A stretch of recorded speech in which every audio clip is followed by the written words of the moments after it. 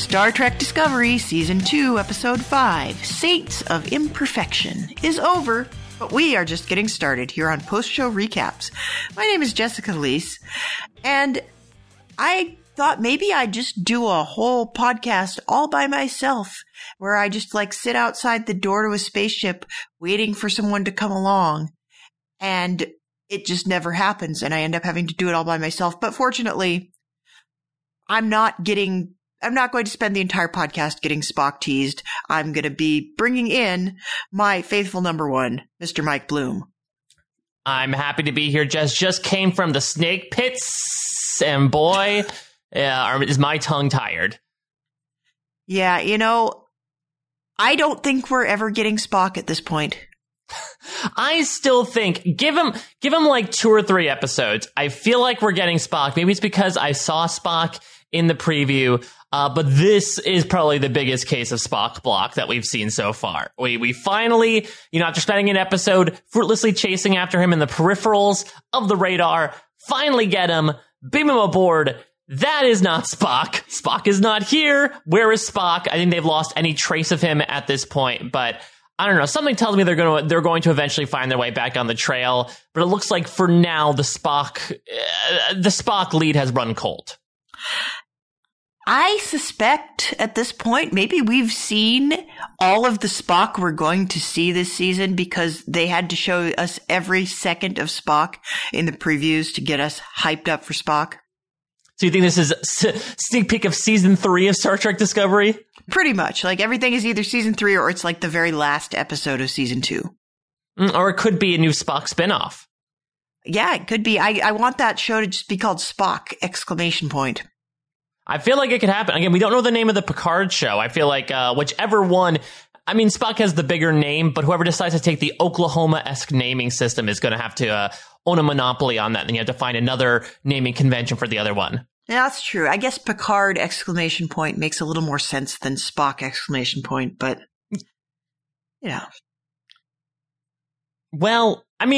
we can't talk too much about hate on this podcast, Jess, because this was a love-filled episode, including the fact that it ended up conveniently airing on Valentine's Day. Yeah, it was definitely the perfect thematic episode to be airing on February 14th because it's about the enduring power of true love and about your ability to connect with other beings, I think, more globally. And I guess in that respect, it felt like we kind of slowed down the action. I know we can't always go at the breakneck pace of episode 4, but oh man, this felt like we only really had 2 big plots to contend with. Yeah, and I, for one, again, I talked about this last week on episode 4, as much as I do like sort of us running through all these plots, getting a lot of information at once and really, running from plot point to plot point, I'm always happy to take a breath and slow things down. And this was, it was something that was a bit world building and that we got to literally see a world that was built. Obviously, big character centerpiece around a relationship that you could argue has and has not been explored in Star Trek Discovery. And also a big exploration in a piece of mythos that I would love to talk about with you, as a huge Star Trek fan across the franchise. So there was a lot of stuff in here, but it felt a little less constraining. I think we're a little bit less of a stranglehold that the previous episode had. We need to go, hop between all these different places. Here, it really felt like they were taking their time in here, but still a lot of stuff happened. It didn't feel like a languid episode of Disco. Yeah, I would almost say that we, instead of exploring 3 breakneck life or death plots here, we explored 3 relationships. I would say one of the relationships we had that obviously we have to talk about Stamets and Culber getting back together and Culber coming back from the dead is kind of our headline story this week. But I think we also have the reunification of Burnham and Tyler and having to be in each other's faces going forward. That's going to be interesting. But then I thought maybe the most interesting moment of the entire episode was near the end, where Tilly admits that she has this deep connection with May, or with the entity that's calling itself May at this point, that this is a connection that she hasn't felt with anything before, and that she feels like she knows it better than she knows herself. And I thought that was a really interesting way to characterize that relationship. Yeah, do you think Tilly's suffering from Stockholm Syndrome a bit, considering how much this thing has been bothering her? It's interesting, like you said, very weird arc that this starts with this, this thing inhabiting her, or inhabiting at least her consciousness to project this image of May, which... Why do they keep picking May? When she comes out in Stranger Things season 2 land, May's like, I projected myself so I could be of comfort to you. A, you were not of comfort beforehand when you were appearing as May on the ship. Tilly wanted you out ASAP, and you were a little annoying back then. B, could you not pick anyone else from Tilly's life outside of her rando friend that she made for 6 months in middle school? Is there nobody else in Sylvia Tilly's life, not even appearing as like Michael Burnham? That would probably be more of a calming presence than this girl who like signed your yearbook, 20 something years ago. Are we meant to draw from this that this is the closest friendship Tilly has ever had? I guess so. I mean, it seems a little ludicrous to me, but again, I guess I have to think about the fact that this character, at least starting out, was extremely socially awkward.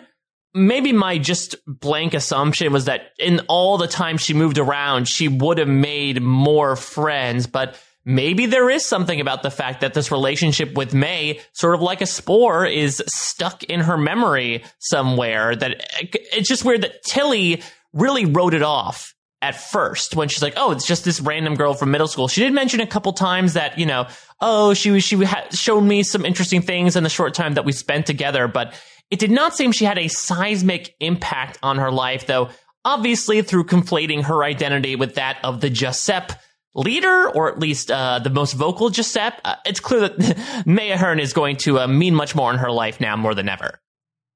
Yeah, I think we can't even really characterize May as being like one citizen of the mycelial network. I think it's got to be more that this network is kind of its own single entity. And like May is the piece of it that decides to interact with Tilly. I think it doesn't feel to me like these are just like discrete citizens. Yeah, I mean, they sort of, what makes me feel like it might be is because they keep using this term ecosystem. And, when you see the little spores wandering around in the weird Dr. Seuss land that is the mycelial network, it does make it feel like here are animals roaming free amongst the Serengeti. To your point, it could be that the network and the spores are just so closely intertwined that one's identity really does inform the other. Yeah, I'm thinking of like this Radio Lab episode I listened to a couple of years back that talked about how trees are all kind of one single entity within a forest because they all communicate to each other about what's going on as far as like moisture and nutrition and whatnot. And you can track like a piece of information that goes to one tree and then like another tree miles away picks up on it because their roots are all connected. And I feel like that might be something in terms of like the fungal nature of this. These spores do fulfill something, that does exist with fungus in real life, and that it's nature's recyclers, I think, as Stamets puts it a few episodes ago. They're able to break things down and rebuild it in a different way. And instead of, breaking down garbage and turning it into compost, instead spores are able to break down your body parts and turn them into, trees or other things. Yeah, or weird bark or pods or black slime. I don't really know at this point. This is a strange and wonderful universe, is this collection of spores. Did you think we would ever be going in the mycelial network, let alone, so quickly into season 2? Well, I didn't think of it as a place, I guess. I guess I'm not really thinking fourth dimensionally here, but it does feel to me like it felt like a physical place they were going, and that seemed kind of at odds with how I understood the mycelial network to work. Yeah, I think the only time we saw it was when they did like the Bill and Ted's Excellent Adventure-esque disco piloting through the weird like network of tunnels when Stamets brought them back from the mirror universe. And I think to your point, you could very well look at that and say, okay, that's the mirror universe. I or not the mirror, the mycelial network. I guess not, or maybe this is like a truck stop on the overall mycelial network highway. I'm not entirely sure, because I do agree with you. It's odd that it's an actual location, though I guess I do understand that for the purposes of this storyline, you do want to physicalize it, so then when Disco inevitably ends up in there, you want somewhere for Tilly and May to start so that they can eventually make their way into the weird lilacified Disco. Yeah, it's almost like they kind of slid into another parallel universe, but then that doesn't make sense either, because we've seen what the parallel universe is and how that functions and where they go. So it was like, this is like the restaurant at the end of the universe or something. Yeah, it was like it's like the Poseidon Adventure or Titanic, where it's like, oh, part of the boat is flooding. That's what it sort of felt like, especially since Discovery just sort of like dips its toes into the water, right? That's Stamets' plan, is to like basically go, non-orthogonal into the mirror universe, so that it's part of it's immersed in there, and so they sort of have a nice drop off and pickup point. And I guess again, that's sort of where the colorizing comes in, so you can tell exactly what's our universe and what's not, so that, when these the people on the bridge are doing all these badass maneuvers to try to avoid getting sucked into the mycelial network to get eaten alive, there's a reason why they're doing it. They're not just doing it for no reason. Yeah, they're in Oz, and that part of the ship is in Kansas. Exactly. Yeah. It's one color rather than a bunch of different colors, but yeah. And they're learning to find their way home. So you know what? I think this comparison makes more and more sense the more we talk about it. Okay. Now I get it. I just have to think of it in terms of Oz, I guess. Yeah, exactly. And it's sort of like, Hugh thought he couldn't go through, the hot air balloon took off, presumably speaking, but it turns out that he had the way to go home the entire time through the cocoon. Those were the red slippers. I guess the slippers got a lot grosser over time.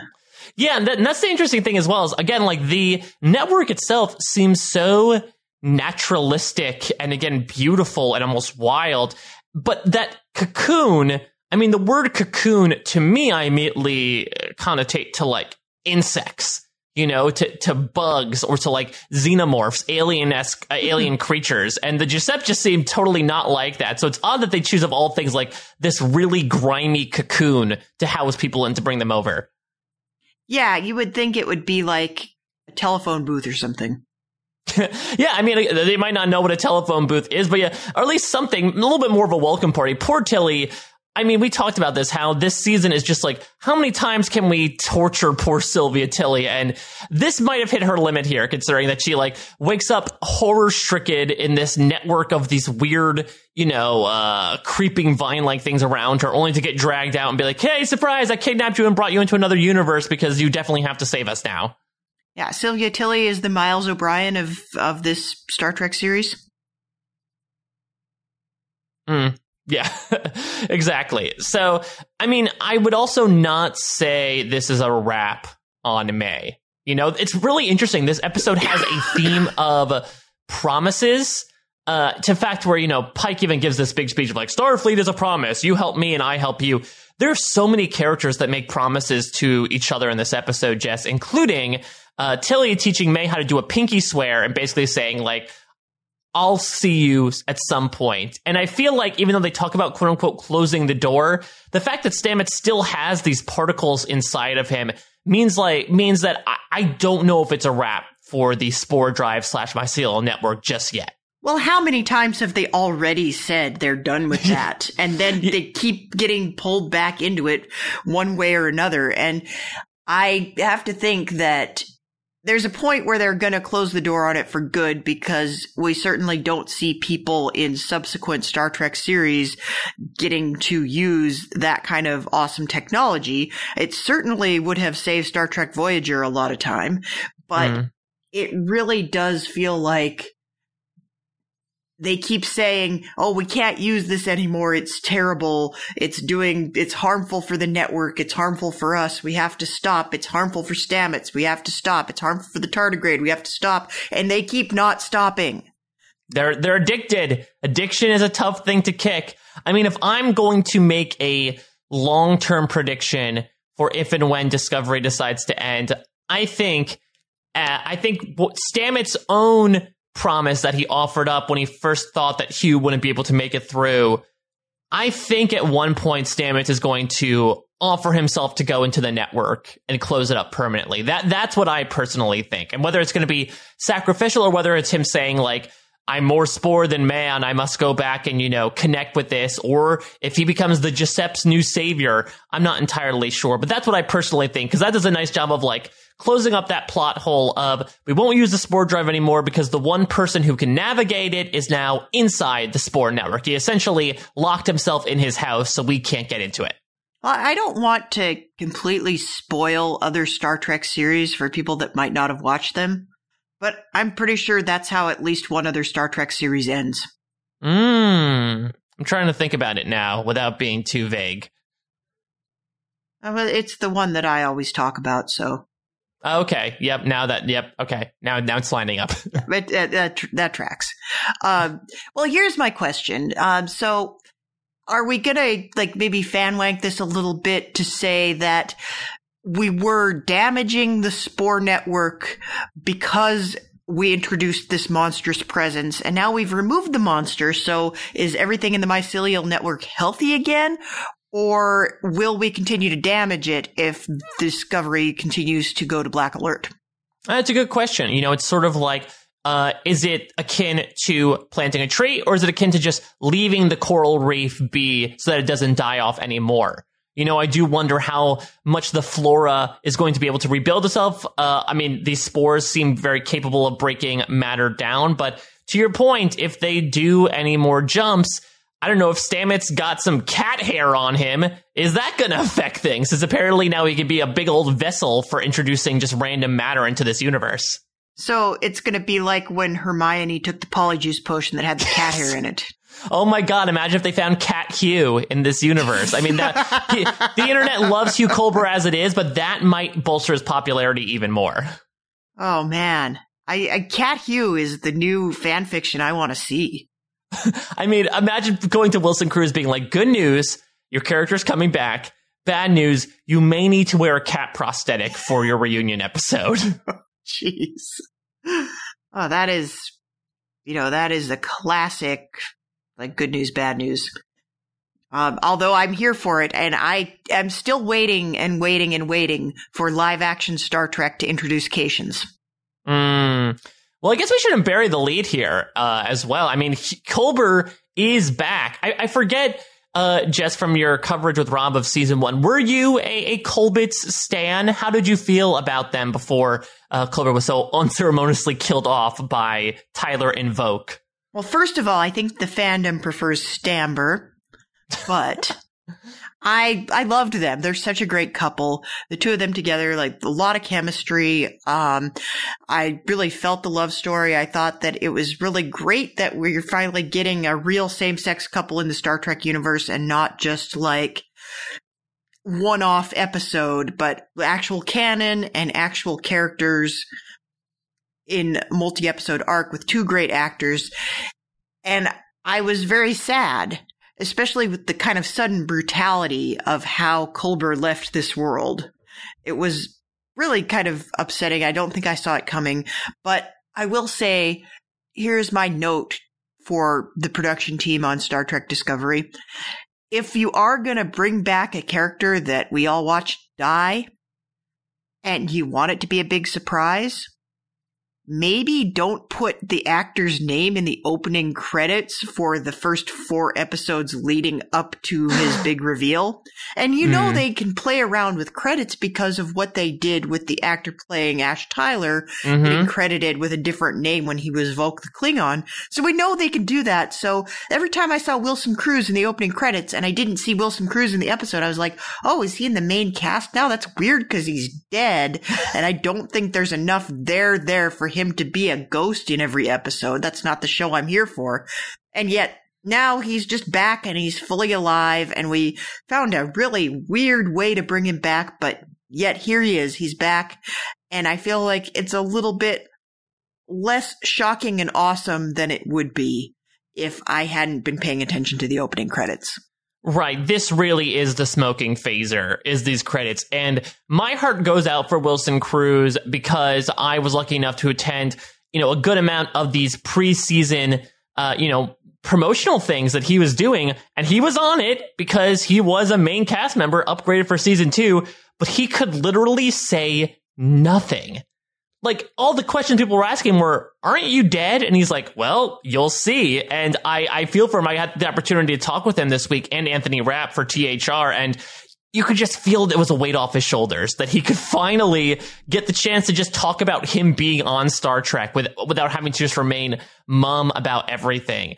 I mean, I did think, and maybe this is not less the Star Trek part of me and more about like the other peak TV parts of my brain were thinking, okay, maybe what if they did like a Jack from This Is Us, where like they do a bunch of flashbacks and like he's involved there.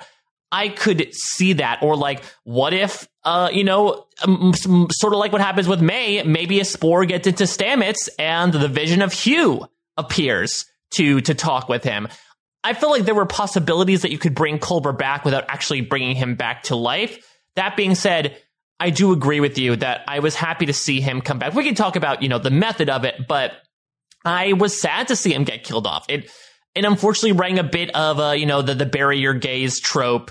And I also really liked the two of them as a couple. They were obviously groundbreaking and they were really into each other. And one of the great things about a serialization like you see with Discovery is that you really get time to like look at these relationships in the sense of a plot line. You're not going to like, oh, what's the mission of the week and how is this going to affect Culber and Stamets? Because there was one long plot line, you got to see them really flesh out their relationship. And when he got killed off, it made me want to see more. And we got to see more a bit, with that memory that Stamets invoked. We hear in the network, Stamets invokes another memory of like the first time that he fell in love with him, basically. But and it also doesn't mean that I think it's a complete retcon. It seems like there are going to be some ramifications to that. At least that's what Wilson Cruz told me, that there's going to be consequences to it. So it's not exactly one little neat and tidy package, but I was overall happy to see him back, even if the circumstances were a little loopy. Well, I mean, it's Star Trek. Loopy circumstances are kind of how they ply their trade. Yeah, that's very true. There are 100 ways you can bring someone back from the dead in Star Trek. Like, you can go to the mirror universe. You can clone them. You can have a robot clone of them. You can have a shapeshifter of them. You can launch them onto a planet that happens to be building a bunch of life conveniently right at the same time. Yeah. Yeah, and then you can spend a whole 2-hour movie searching for them. And guess what? That only took 2 hours, and here we've been looking for 6 weeks. Get on it. There are so many ways, and this was, even for Star Trek, it was kind of a weird way to get him back. But I think no one is ever really dead in Star Trek.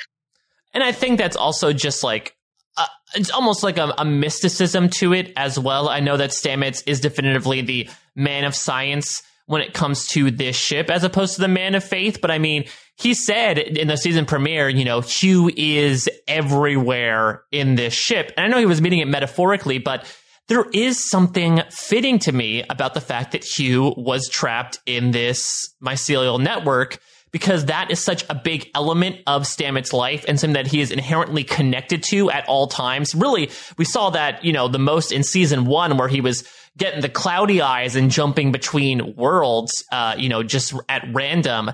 But the fact that, he happens to be trapped in this network that Stamets is so connected to really means that truly Hugh never left him, in a manner of speaking. Well, I think Stamets kind of talks about it, like the energy never fully going away, and like he's able to tie it back down to his man of science-ness while still getting very mystical. And I think in an episode where I thought the writing was very up and down, that was kind of one of the up moments for me. Yeah, Stamets essentially bringing a law of conservation of mass to transubstantiation, essentially. Basically, yeah. Yeah, it was very fun. I thought it was an interesting way for him to, and it was a nice way to sort of for him to bring that up at the beginning. For him to explain why he thought Tilly was in the network was because her atoms are not in the cocoon anymore. They had to go somewhere. In a manner of speaking, he had his own faith. You have another bookend, these slow montages of Michael walking on the bridge. The first one's very sullen. You can almost hear what's that song from Donnie Darko? Mad World. Yeah, exactly. Playing in the background as she walks there, all emo that her roommate's gone. But Stamets is the only one who has, this drive that, no, she's got to be here somewhere.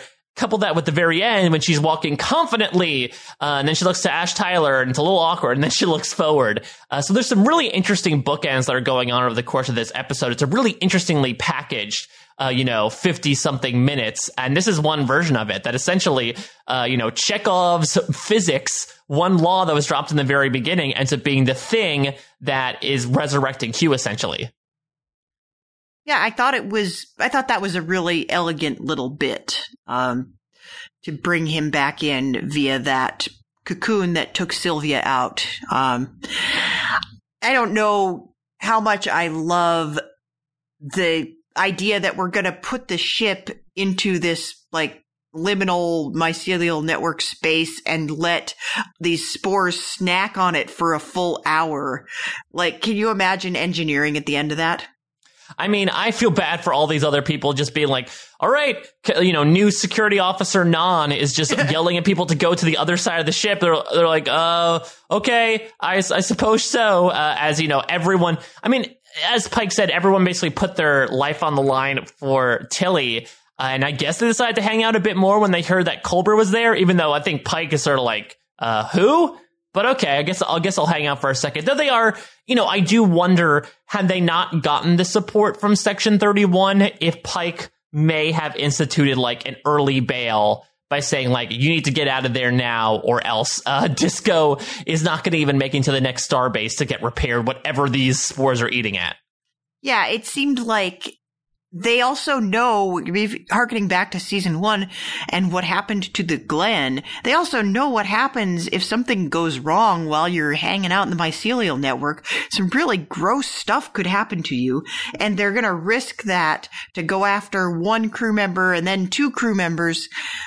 It was kind of a dicey plan. I feel like they could have used a little more thought. And then at the end, to watch Stamets kind of monologuing, and it's like, no, you're still there. Spores are eating your ship. Maybe you should probably make this a little bit shorter. Wrap it up, buddy. We got to go. Yeah, the one thing I was not a huge fan of was the little fake out when, Hugh tries to put his arm through and, oh no, it turns into spores because he's basically spores at this point. And then, oh no, they think up this plan. Maybe it's because, again, when we had the fake death in episode 3, then we had the fake death in episode 4, and now we have the he might have to stay. Oh, wait, he's going to go in episode 5. It feels like we just keep getting brought to this edge and then pulled back at the last minute where your heart stops palpitating after, a few times that gets done to you. Yeah, you really can only pull that trick out once, I feel like. And we already have had that scene where, Culber's not real. He can't come back to the real world of the living with him. And getting that scene another time really takes a lot of the love out of it. But Culber is back, in the flesh, quite literally, but I mean, it seems like it's a different Flash. I know that Anthony Rapp told me that, one of the things they're going to have to deal with is that Hugh is, while, he's still back in a body, it's a different body. It's essentially a copy, like you sort of alluded to before. It was the spores sort of rebuilding the atoms that happen to be in that cocoon into a Hugh Culber. But I guess the question is, is that still inherently connected to the mycelial network? What might come with this new body? We already have someone like Saru, who's undergoing his own changes. What's going to happen when you get another person going through weird new body puberty at the same time? There's going to be a lot of raging hormones going on. Well, this is why it's weird that Disco doesn't have a ship's counselor, because I feel like they need to have a support group. Maybe new liaison, Ash Tyler. He'd be the perfect counselor, right? You give it to the guy who has the most baggage. I'm sure they could commiserate about a lot of things. Yeah, I gotta imagine, Klingon human body dysmorphia is a very powerful presence. He's gonna have a lot of information to convey to the two of them. Yeah, it is interesting that, I guess it's both convenient and I guess it's understandable that they decide to send him as the liaison for Section 31 because he is a quote-unquote familiar face to most of the crew of the Disco, but he did not make a great first impression with Pike. I foresee many, many conflicts down the line since Tyler is now a temporary permanent member of the disco crew. Well, do you think they brought back Culber just so that they could explain why people aren't raging at him every time they see him? Like, oh, you murdered that guy, but he's still alive, so I guess you didn't really murder him, so I guess we can forgive you. I mean, this is going to be super awkward now, right? I know that I believe, Stamets had a moment with Tyler as well where things were pretty cold, but, Stamets was also so concentrated on the war efforts that I don't think he was necessarily in proper grieving mode until the beginning of season 2. But yeah, it's going to be a weird day in the cafeteria, when they happen to, meet at the replicator, and it's just going to be an awkward conversation of like, look, you were not in the right identity and now you're in a new body. Let's just sort of start over from square one and see where that takes us. Yeah, I think they have to, but I think there's a lot of interesting territory to explore. I wouldn't mind seeing a bottle episode later this season where we put like Culber and Tyler together in a room and make them talk to each other, or like even put Stamets in there as well. And, for the hell of it, if Jet Reno's still around, put her in there to like run commentary on this. This is the episode I want to see. Yeah, actually, maybe Jet Reno could be the counselor, just because she seems super down to earth and very glib and matter of fact. So like, I think if you're looking for the tough love, I think she's actually your way to go. I could see her like just listening to somebody's sob story and then saying, wow, that's really messed up. Or like, that doesn't seem like a big deal. You should get over it. Anyway, I gotta go fix that desk. Yeah, here, put some duct tape on it. That'll fix you right up. Exactly. That's the new book that she'll pen. Her hit self-help book, put some duct tape on it. Amazing. Like, again, we are creating Star Trek spin-offs every time we podcast about this. Yeah, I mean, we're just creating, I think, more episodes of short treks. Season 2 has been confirmed, so I'm here for it. I think we need at least one Jet Reno short trek, and if it becomes her stumbling down the path of amateur psychology, I'm here for it. Yeah, I mean, she learned how to be a brain surgeon, and it's not that different from fixing a ship. So I guess being repairing psyches is just as easy as repairing brains and repairing ships. Yeah, it's one's a part of the other. She can't do anything physically, but I guess if she's using, her mental tools to be able to probe inside that brain, maybe it's sort of applicable. Man, Jet Reno can do anything. I'm convinced. Yeah, why didn't they take her into the mycelial network? She would have kicked some butt there. Yeah, I don't know. I feel like maybe she would have destroyed the entire mycelial network, like just stepping foot on it. They would have like, oh, well, she's too awesome. I can't. Well, she's also very anti-spore, as shown in last episode. So maybe you did not want to bring, the person who's the biggest naysayer on the ship into this world, who, when she finds absolutely no use for it as an energy source. Yeah, that's a very good point. She probably would be a little less careful. Mm-hmm. You're not supposed to touch anything in the mycelial network. Apparently, you get terrible burns. Yeah, exactly. Though it's an interesting, I mean, this is a nice little, nod to, I guess, the communication theme that happened in last episode as well, of how, to the Giuseppe, Culber is the monster, but to Culber, the Giuseppe are the monster because they're unintentionally causing harm to each other when they touch each other. So, obviously there's no way to sort of get on the same page unless they're all in the same room. And even then they have to talk May down from using this stage 3 phaser to blast Culber's head off right there. Yeah. Love that highly technical explanation of the stage 3 phaser, by the way. I mean, it's a matter of fact explanation. It's not stage 1 and it's not stage 2. So, I mean, I can only imagine what it would do. I know this is, they're pretty lax with the standards on All Access, but if this was airing on like your HBOs and your Showtimes, I can only imagine how visceral it would get if you took, a stage 3 phaser blast to the head. Yeah, I think it would be like that scene in Scanners. Mm. Yes, exactly. Just complete explosion, no remnants, nothing even the Giuseppe can rebuild, just nothing left. Yeah, it'd just be like a big gaping hole in the mycelial network. Yeah, I mean, the real monster is the stage 3 phaser, obviously. Exactly. Giuseppe don't kill people. Stage 3 phasers kill people. There you go. The only thing that can stop a good guy with a stage 3 phaser is a bad guy with a stage 3 phaser. Now you're speaking new security officer Nan's language, which I do fear for her because the security officer seems to be the defense against the dark arts position aboard Discovery. So hopefully she does not go the way of Commander Landry, nor does she go a little cuckoo like Ash Tyler did. Yeah, it's not a position with a very good track record. And usually, like, the security officer seems pretty stable if you look back to some of the other series. So, unless you're Tasha Yar. Yeah, well, there's Tasha Yar. But, Tasha Yar, if we want to look to good examples of how you can get killed on a show and come back later, I think we only need look Tasha Yar. Yeah, that's true. Do we know if Culber happened to mate with a Romulan in any alternate universe instead of going through the mycelial network? Well, I'm sure that there exists some fan fiction about that, or maybe even a whole full-fledged pornographic movie as happened with actual Next Generation, so... That's true. Yeah, again, it's a Rule 34 of within any sort of Star Trek franchise, but I mean, it's all in the name of love. I'm happy that Colbits are back together, though, like you said, this Valentine's Day episode is focused on so many romances that range from, like, complete puppy love to really awkward to, like, outright hating each other. Yeah, and this whole Ash Tyler thing, I have to feel like the whole reason Section 31 puts him on board there is just because they like making people feel awkward.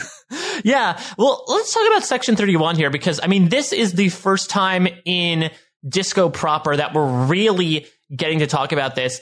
I'll admit, I was a little surprised in its advent here because, correct me if I'm wrong here, I mean, this series is most so connected to the original series, but Section 31 is primarily something that's a part of DS9 and Enterprise, right?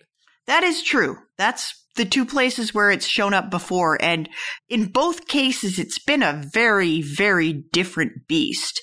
And this, I think, is really...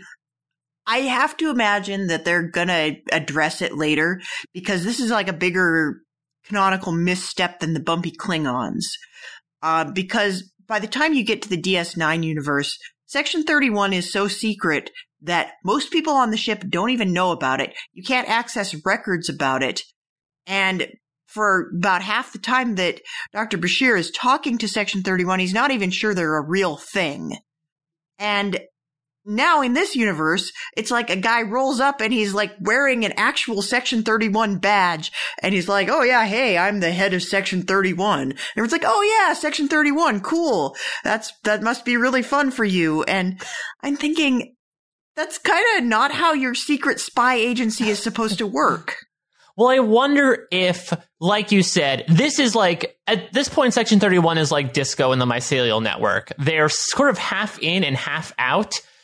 In that they're still doing secretive things, but it feels like I forget what they're officially calling themselves. I think they're just calling themselves like Starfleet Security Intelligence. So I feel like at this point, they're still masquerading as like, okay, we're an official Starfleet agency, even if the things we do are a little unjust. The end justifies the means. And I wonder if maybe we're going to see something, maybe even in Discovery, something is going to prompt Section 31 going underground, but also sort of covering itself up by saying, like, this organization is now dead. Maybe the reason why it's really questioned later on in that episode where Bashir gets interrogated by them is because it's sort of, at this point, he feels like it's gone extinct. It was a thing of the past that, according to, Starfleet lore, just completely, went kaput because they took their unorthodox measures one step too far.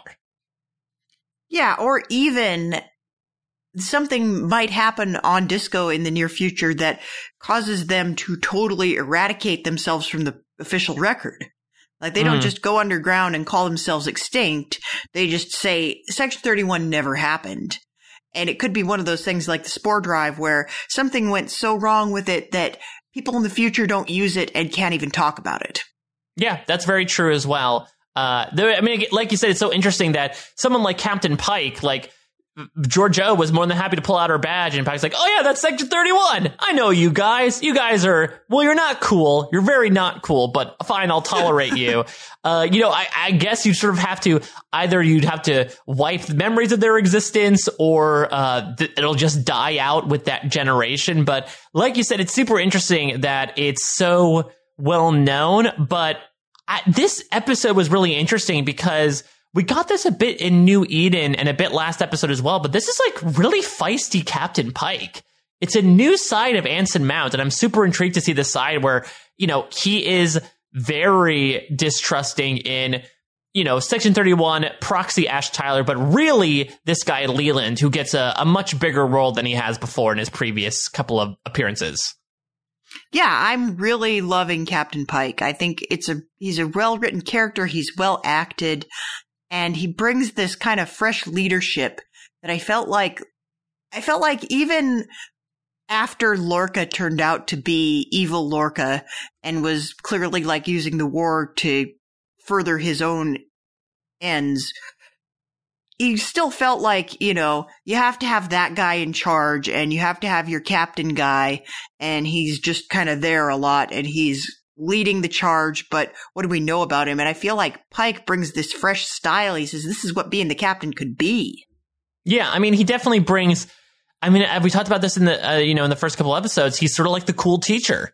He's this guy that's like, yep. Yeah, this is a guy that I can look up to, but these are the moments where like he's a bit stern, and we get to see sort of a different side of him because these are not, his subordinates. These are his contemporaries. He went to school with Georgiou and Leland, and it's clear that like how he interacts with them is how he interacts with the other teachers in the teachers lounge is a bit different from the way he interacts with his students. So it's cool to sort of see how he might change due to the different environments he acts in, and how his thoughts on Section 31 will impart themselves onto poor Ash Tyler, who I think is just trying to do his job, but Pike will just not keep his eyes off of him. Ash Tyler is in a no-win situation. He's come back on a ship where he killed a guy, and he can't even, not have to face that guy. That guy's gonna be there, so you have to face the guy you killed every day. You have to face your ex every day. You have to face a captain who hates you every day. And you also are still contending with the fact that you're secretly a Klingon. It's not an easy thing to be Ash Tyler. Tyler's such an interesting part of Section 31 as well. I know that you and Rob just sort of talked about at the end of episode 3, this makes sense. He was brought aboard here so that they can sort of, say goodbye to the Klingons, and maybe he could go off and do his own thing. But, Tyler seems pretty indoctrinated when he talks to Michael. When he says, I think everyone at 31 thinks of it as a place where they make sense, not in spite of who they are, but because of it, they can be of use. They're good people. It's almost like he'd become part of a gang. And he was sort of like a lost soul. And he said, okay, I finally found this community that actually embraces me for who I am. So from that perspective, I could see how he falls in line with this dogma, even if their actions are a little suspect. I think he drank the Kool-Aid. I think it's not a great look on him. Yeah, I mean, I don't know. Georgiou can be very persuasive.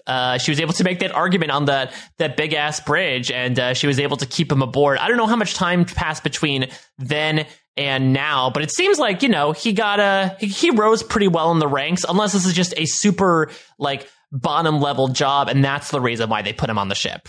I think this is probably his first assignment, and I think he's still trying to make it work. I don't think he's questioning the methods. He's just trying to do his job. Like you said, one thing I think is really funny about Ash Tyler is every time he lapses into Klingon or he refers to a Klingon term, he does that Alex Trebek thing of pronouncing it perfectly. Well, it's sort of like how I don't know, maybe it's him showing off, those people who study abroad at Spain and talk about how they had fun at Barcelona, and how they just lapse into the accents to be like, oh, that's not how you pronounce it. This is how you pronounce it in its native tongue. Maybe he's just unintentionally showing off how, well, he can speak Klingon when they can say hey, bro, we did that last episode and you weren't even here for it. Yeah, he's totally being that guy. Yeah, absolutely. So, this is... It provides a lot of interesting circumstances as well, considering that, Tyler, I guess, is working as a liaison to Section 31. But Jess, if we're looking at, we talked about last week how, hey, little Easter egg, here's how, technology that you saw in the original series onwards got involved, got created. I believe, from what Memory Alpha is telling me, this is the earliest recorded instance of someone using a communicator badge. Yeah, that's what I'm hearing. And that's really exciting news, I guess. Well, that now it makes sense why when he, initially dialed in on his new little dinghy to talk to Leland to uncloak from looking like a big old asteroid, I was wondering why everyone was giving him WTF looks. But now I understand, because to them, it looked like he was just yelling out into the air to nobody in particular, only to get that message received. Well, this is another case of technology now being pretty much already where we need to be if we're going to have technology like this 300 years into the future, because we pretty much already have this. Like, we see people yelling at themselves all the time and they're just on their Bluetooth headsets. Yeah, that's true. It's essentially like it's like the Facebook portal that we keep seeing commercials about. Like, that's essentially the communicator badge is like a more regressive version of that, actually, where you couldn't see each other in the communicator badge, but now you're able to. It's like a combination of the communicator badge and the much beleaguered holograms that Pike hates so much. Yeah, it's really, we already have all of this technology. And it's funny that all of the small internal stuff, we've even kind of progressed beyond some of it in a way. So really need to concentrate all our efforts on the astrophysics and the things that are really hard, like the warp speed and the having gravity on your ship and those kinds of things. How did you feel about, because we obviously had badass Giorgio, saving Laurel and Tyler from that a-hole Colshaw in the Klingon episode, but this is the first time in this season that we're seeing her interact with her lovely Michael Burnham, even though she's not from the proper universe. Did you feel like good use of Mirror Giorgio this episode? Yeah, I think we got good use of Mirror Giorgio. It's really impressive how she has managed to rise in the ranks of Section 31. So she has like people working under her and everything. And it's been like maybe 6 months tops since all of this has gone down. She is pretty amazing at how she's able to convince people that she's regular Giorgio when we all know that she is not Mirror Giorgio and she's never once slipped up. That's kind of awesome. Yeah, I mean, I remember when back in the end of season 1, when she was masquerading as proper Filippo Giorgio and Michael tried to blow up her spot by like asking all of these questions of like, when we did this, what happened? Where were you born, etc. But that's the downside of how, despite Mirror Giorgio tailing off in a different direction, she still is Filippo Giorgio, basically. So she has all those details down. She just sort of has a change in wardrobe and a little bit more of a change in temperament. And she makes weird snake sounds sometimes. And she's also real badass at eating apples. Yeah, that apple thing. I know that I'm supposed to be annoyed when this trope comes up of somebody like viciously eating a piece of fruit at somebody, but I kind of find it delightful. I just got mad when she dropped it on the floor. It's like, stop wasting food. Yeah, exactly. Like, look, someone's going to have to either replicate a new apple or someone's going to have to clean that up. This is not your place, Giorgio. You can't just leave your stuff everywhere. Though maybe that was sort of like hey, Michael Burnham, step to me. I'm dropping stuff all over your ship and you can't do a thing about it. Well, is this like, do they just beam it into space? Somebody drops something on the floor? I mean, if you did, there would be a larger problem with the garbage in space, right? It would be like the Futurama episode. Yeah, that's what I'm worried about. Or maybe they just like beam it back into the replicator, like they recycle it somehow, and like her half-eaten apple that fell on the floor becomes someone's steak dinner tomorrow.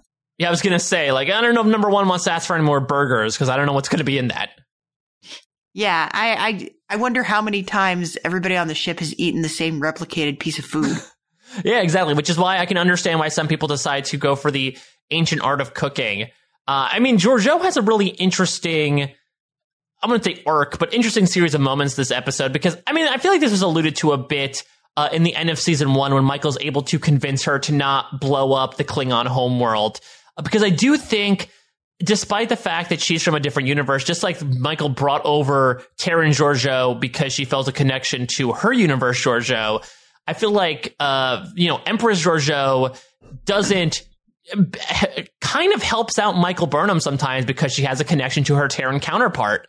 And that's what sort of happens here, where, she's able to give Discovery those last, few seconds that they need when Leland's about to pull out and completely abandon them in the mycelial network. Giorgio is the one that really pulls rank and decides, no, you know what? I'm going to help him here.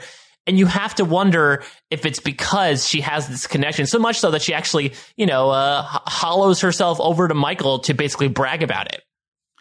Yeah, and I think also she probably has less of a problem subverting authority because she was authority for so long. I think being an emperor probably makes you not really care if somebody else is telling you what you're supposed to be doing. Yeah, and it's also like, okay, if I do something bad, what are you going to do to me? Like I know she said she has blackmail on Leland, but at the same time, I feel like Section 31 is also like an organization that it's not secret enough where they're doing such, covert, nasty things that they could just like get rid of somebody. And plus, she's a key member. She's good for recruitment. She brought Ash Tyler aboard. So like, I think she sort of has a golden parachute here, and she knows it. Yeah, I guess it's really good to be Mira Giorgio. Yeah, that's true. I think she's in a pretty powerful position. It seems like she's trying to bring Michael over to her side. I don't know if it's going to happen. Michael seems pretty committed to the fact that it's not going to happen, but I don't know. Especially with the spinoff coming along, which was another interesting thing as well. I didn't know how much of Section 31 we were going to see this season because of this announced spinoff. I think you and Rob talked about it, that would be like, that might be the only appearance of it, but seems like we're building out the mythos a bit, which I was a little surprised to see. Well, you can't build it out too much because then you just wind up like everybody goes over to the other show. It's like if you have two things that are too similar, you wind up with the same conundrum that you did when you had Voyager and DS9 on the air. It's like the really diehards will watch anything that's thrown at them, but if they're too stylistically similar, then you usually end up picking one, and that's your one. It's the Family Guy and the Cleveland Show thing all over again. Yes, it's exactly that. Yeah, exactly. It's Walking Dead and Fear the Walking Dead. Yeah, exactly. So, I mean, it also depends on like when they time things out, but I'll be intrigued to see, if Ash Tyler goes back, or if they pick up some other people, exactly what this Section 31 spinoff will detail, even more so than before, because now that we actually know more about it and how it's structured a bit, this might be the most comprehensive investigation of it ever, considering that it sort of has dipped in and come out of the franchise in various places. Yeah, or maybe the new series will just be all about the story of why they erased every trace of Section 31 from the public record. It's a good point. I mean, I know that in the talks of like these Game of Thrones prequel stuff coming out, there's been talk about that, right? Of showing like previous events and why things ended up the way they did by the time the actual series proper came along. I could see something similar going on, especially with Disco taking place, 10 years before the events of the original series. I could see them doing that, of telling these like prologue stories that are all encapsulating so that, once we come around to it, it's never spoken about again because Giorgio did something in the spinoff that caused it to terminate. What if the whole series is just like Giorgio self-destructing Section 31? That would just be sad. Yeah, it would be pretty sad. Like she's just like, she plays by her own rules and those rules have consequences. Yeah, though hopefully that would mean more Leland, because again, this, I don't know why I didn't expect him to be the leader of Section 31. I guess when he had approached Giorgio during that bonus scene in season 1 to recruit her, I thought maybe he was just like I said, just a basic recruiter. I didn't realize that he apparently seems to be the guy behind Section 31, to the point where we get an Admiral Cromwell appearance in this season to sort of say like, hey boys, stop having a pissing contest, essentially. Yeah, honestly, if you're in charge of Section 31, it seems like you'd have better things to do than like going around personally recruiting every new person. I don't know. Maybe it's like a startup. Like he was trying to bring in maybe that's why, another reason why Giorgio is essentially untouchable is because it seems like she's his number one. I'm not really seeing anybody else in that hierarchy, and maybe the spinoff can sort of deter that logic, but there's not really anybody else who's having these conversations with him. So it seems like maybe he brought her in and she's like, great, but I'm going to make up my own title. And then they just started to recruit random people, and now they're sort of like a fledgling organization that apparently has awesome technology. And really great PR, because if Section 31 is only like 3 people at this point, how come everybody knows who they are? Yeah, I don't know. Maybe, since maybe Cornwell is the one who's spreading the good word. Though, I don't know. Maybe I don't know how Cornwell still has her job after the events of season 1, but yeah, she's still there, it seems, alive and kicking. Yeah, I mean, it was good to see her again. But yeah, she has that kind of icky history with the guy that turned out to be his mirror universe counterpart and almost got everybody killed. And yet she's still an admiral. That, and she also was the one who was behind the plan and helped push Empress Georgiou to almost, commit genocide on an entire planet. And she seems okay now. And maybe it's just because, we're only 5 episodes in, where I remember Cornwell was a pretty big part of season 1. I want to say she was in at least like half the episodes. There was that whole storyline where she got kidnapped by the Klingons, and she and L'Rell sort of worked together buddy cop style to escape the ship, or at least to get to a better place before they get rescued. So I was a little surprised that she took a step back here, but I guess it makes sense in that she represents sort of Starfleet at large. We're not going through the revolving door of admirals like we do with other series here. It seems like she is the lone representative. She's the David Wallace of Star Trek Discovery. Yeah, I will definitely. I like that one. I hope that she doesn't end up like inventing a toy vacuum and quitting the show. I mean, she might. Who knows? She might end up like retiring someplace. I mean, I would rather that than her, getting killed. I mean, who knows at this point? Maybe that's the thing that Section 31 has to go underground about. Maybe they end up killing an admiral, and they have to. That sort of is the end of it all. I'm not entirely sure, but it was an interesting. I mean, in an episode full of interesting cameos, that was definitely one of them. Yeah. I mean, I think season 1 was so bonkers that you can almost forget entire important characters like that. Yeah, it's true. Again, since we don't really deal a lot with Starfleet like we did back in the first season, it's something you sort of forget about, especially since we're pursuing these signals and the Red Angel, which, even though we didn't find Spock, Jess, we got just a teeny smidge of a hint about these signals.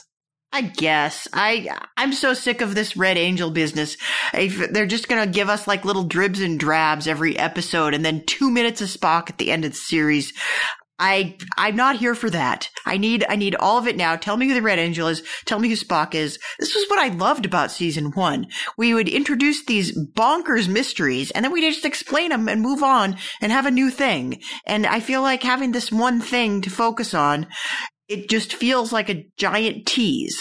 Yeah, I mean, and the little tease that we got here is that, they check the remnants around these signals that keep disappearing, and they are a field of tachyon particles. And I scienced the science, and now there's science, and then they say tachyon. It's like, oh, good, we're going to time travel. Yeah, or, I mean, as Leland says, it could just be cloaking devices or transporters, but it feels like it wouldn't have been brought up if it wasn't time travel, right?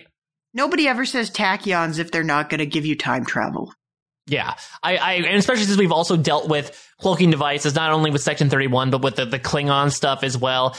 Maybe that will also, maybe that is going to have them consorting with the Klingons again, considering that they're known for their cloaking technology. But yeah, I mean, and this could also be how, I mean, I don't know what the Red Angel is. If it is some sort of person, maybe that's the reason why it has freaky deaky powers, is because if it's coming from way far in the future. Maybe that's why. I'm not entirely sure, but that's the little taste we got of the Red Angel this week, which I would say is at least more satisfying than the taste we got of Spock, which was none. I don't know. I feel like these little tastes, I'm not even interested. I'm not even going to taste them. I'm going to wait until I get the whole thing to shove down my throat. All right, no amuse-bouche for you. You're waiting for the whole course to come your way. You don't want to fill up on bread before we actually get to the meal. Bring me the steak, and it better not be like steak made out of someone's apple that fell on the floor. Yeah, exactly. Or I'm going to have a complaint to the chef that is a machine. Yes, the chef that is a machine. Well, again, you're right. This is why people in the 21st century are still cooking for hobbies.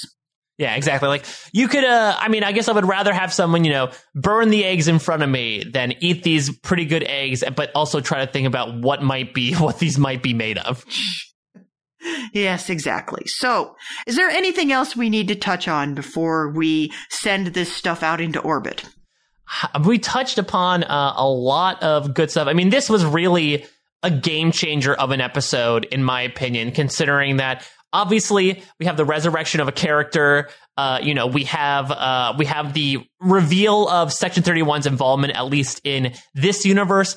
Ash Tyler is back on board. And I do find it interesting that for an episode that I think both of us agreed, had a little less in terms of plot events that the previous episode did, which, it's not saying a lot, considering that there was a lot going on in the last episode. It does feel like this actually moved the chains a lot more than the previous episode did. So it's less about, the number of plot lines you cram in an episode. It's more about the changes that happen. And this really felt like, more than a third into this season, we're really starting to transform this into something else. Though, like Culber, it's going to be the same spirit, just maybe in a new body.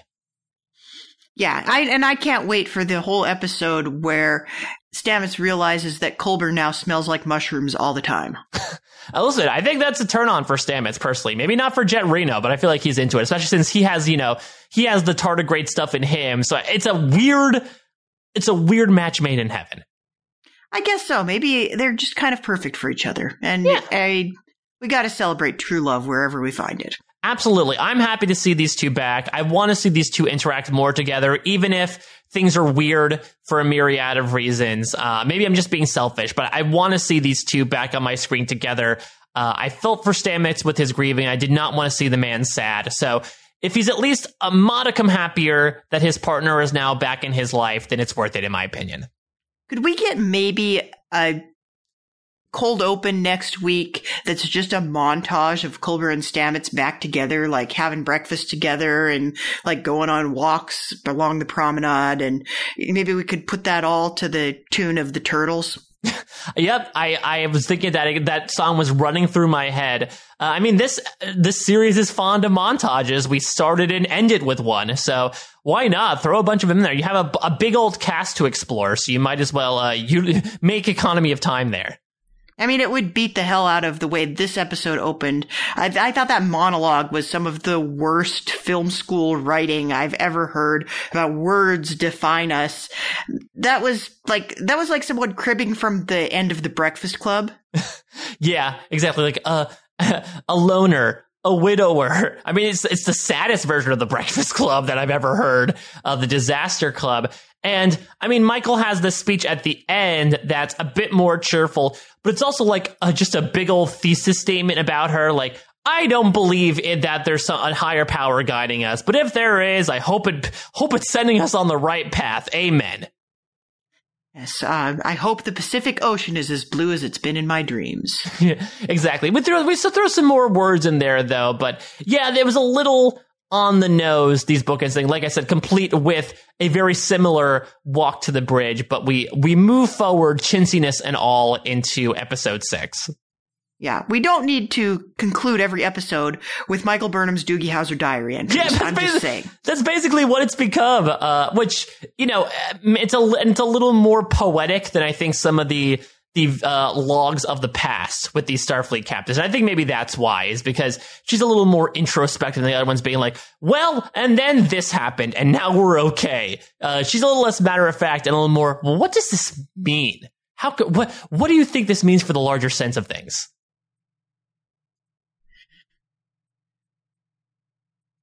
Yeah, I guess. But if we're being honest, I think that we really just don't need to start every episode with a log. We didn't do that as recently as the last couple Star Trek series. It's okay to do it sometimes. We don't need it every time, and we don't need it if we're just going to be writing emo poetry. Yeah, we'll see. Maybe now that she has Tilly back, she'll be happier to not write the emo poetry. But we'll do a running log here, a running log of the logs, and see what Michael Burnham's live journal-esque mood is when she does these. The log. I will be holding you to that, Mike. All right, log squared is happening. Let's make it a thing, people. All right, excellent. And if someone out there wants to do a log of the logs of the logs, I'm sure someone's going to volunteer to do that as well, because those are the kind of listeners we have. Lovely listeners, them all. Indeed. So, I guess that's another one for the logbooks, Mike. I want to thank everybody for tuning in, and we got so much going on post-show recaps, and I think I'm doing most of it right now. So, our Walking Dead coverage for the season half kicked off last week as Rob Sestradino and I broke down everything that happened in the mid-season premiere, and we're going to be back at you again.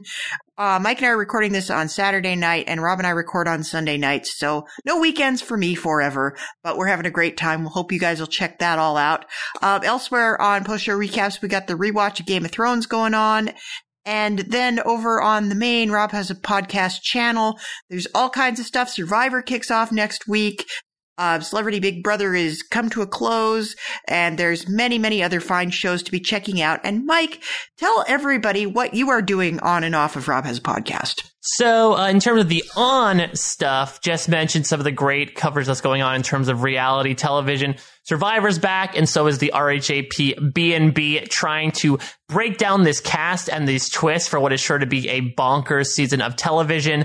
RuPaul's Drag Race All-Stars 4 just finished, but like The Walking Dead, Fear the Walking Dead, also season 11 is about to start right back up. So we are continuing on that trail, talking about Top Chef as well. And as I mentioned before, so I have been doing, I've been able to cover Star Trek Discovery for The Hollywood Reporter.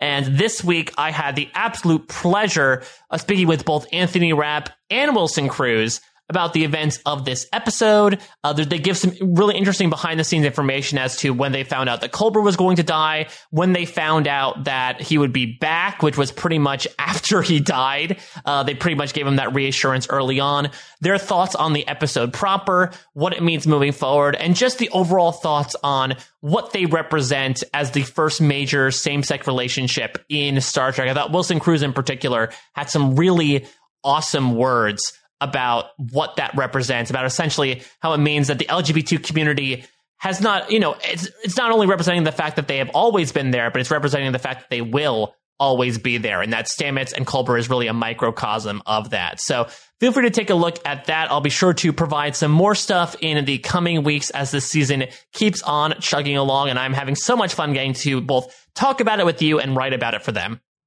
It's very fun. I really loved the interview that you did this week, and I can't wait to see what you've got coming up next.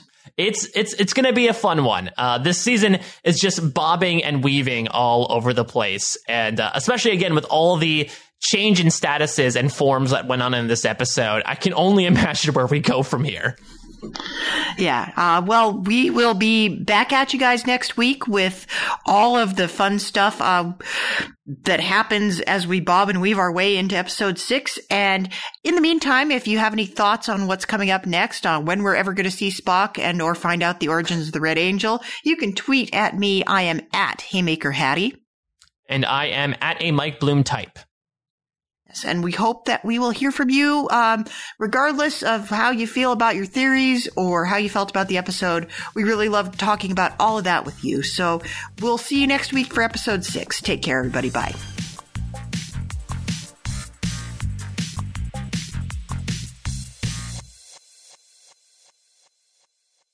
Special thanks to our friends over at TrueCar for sponsoring this episode of Post-Show Recaps. Every car comes with its share of stories. That ding in your bumper when you nervously picked up your first date, that luxury package you got after that big promotion, or the mileage you save by riding your bike all summer long. Now, while you can't put a price tag on your stories, now with TrueCar, you can at least find out what your car is worth when it's time to sell it or trade it in. Just go to TrueCar and simply enter your license plate number and watch how your car's details pop up. Then just answer a few questions like navigation and moonroof. They will bump up your car's value. High mileage you already knew was going to cost you, but now you can find out how much it's going to ding your wallet so you can plan ahead. And once you're finished, you'll get a true cash offer sent in minutes, which you could take to a local certified dealer so you could cash out or trade in. So when you're ready to experience a better way to sell or trade in your car, check out TrueCar today. True cash offer not available in all areas.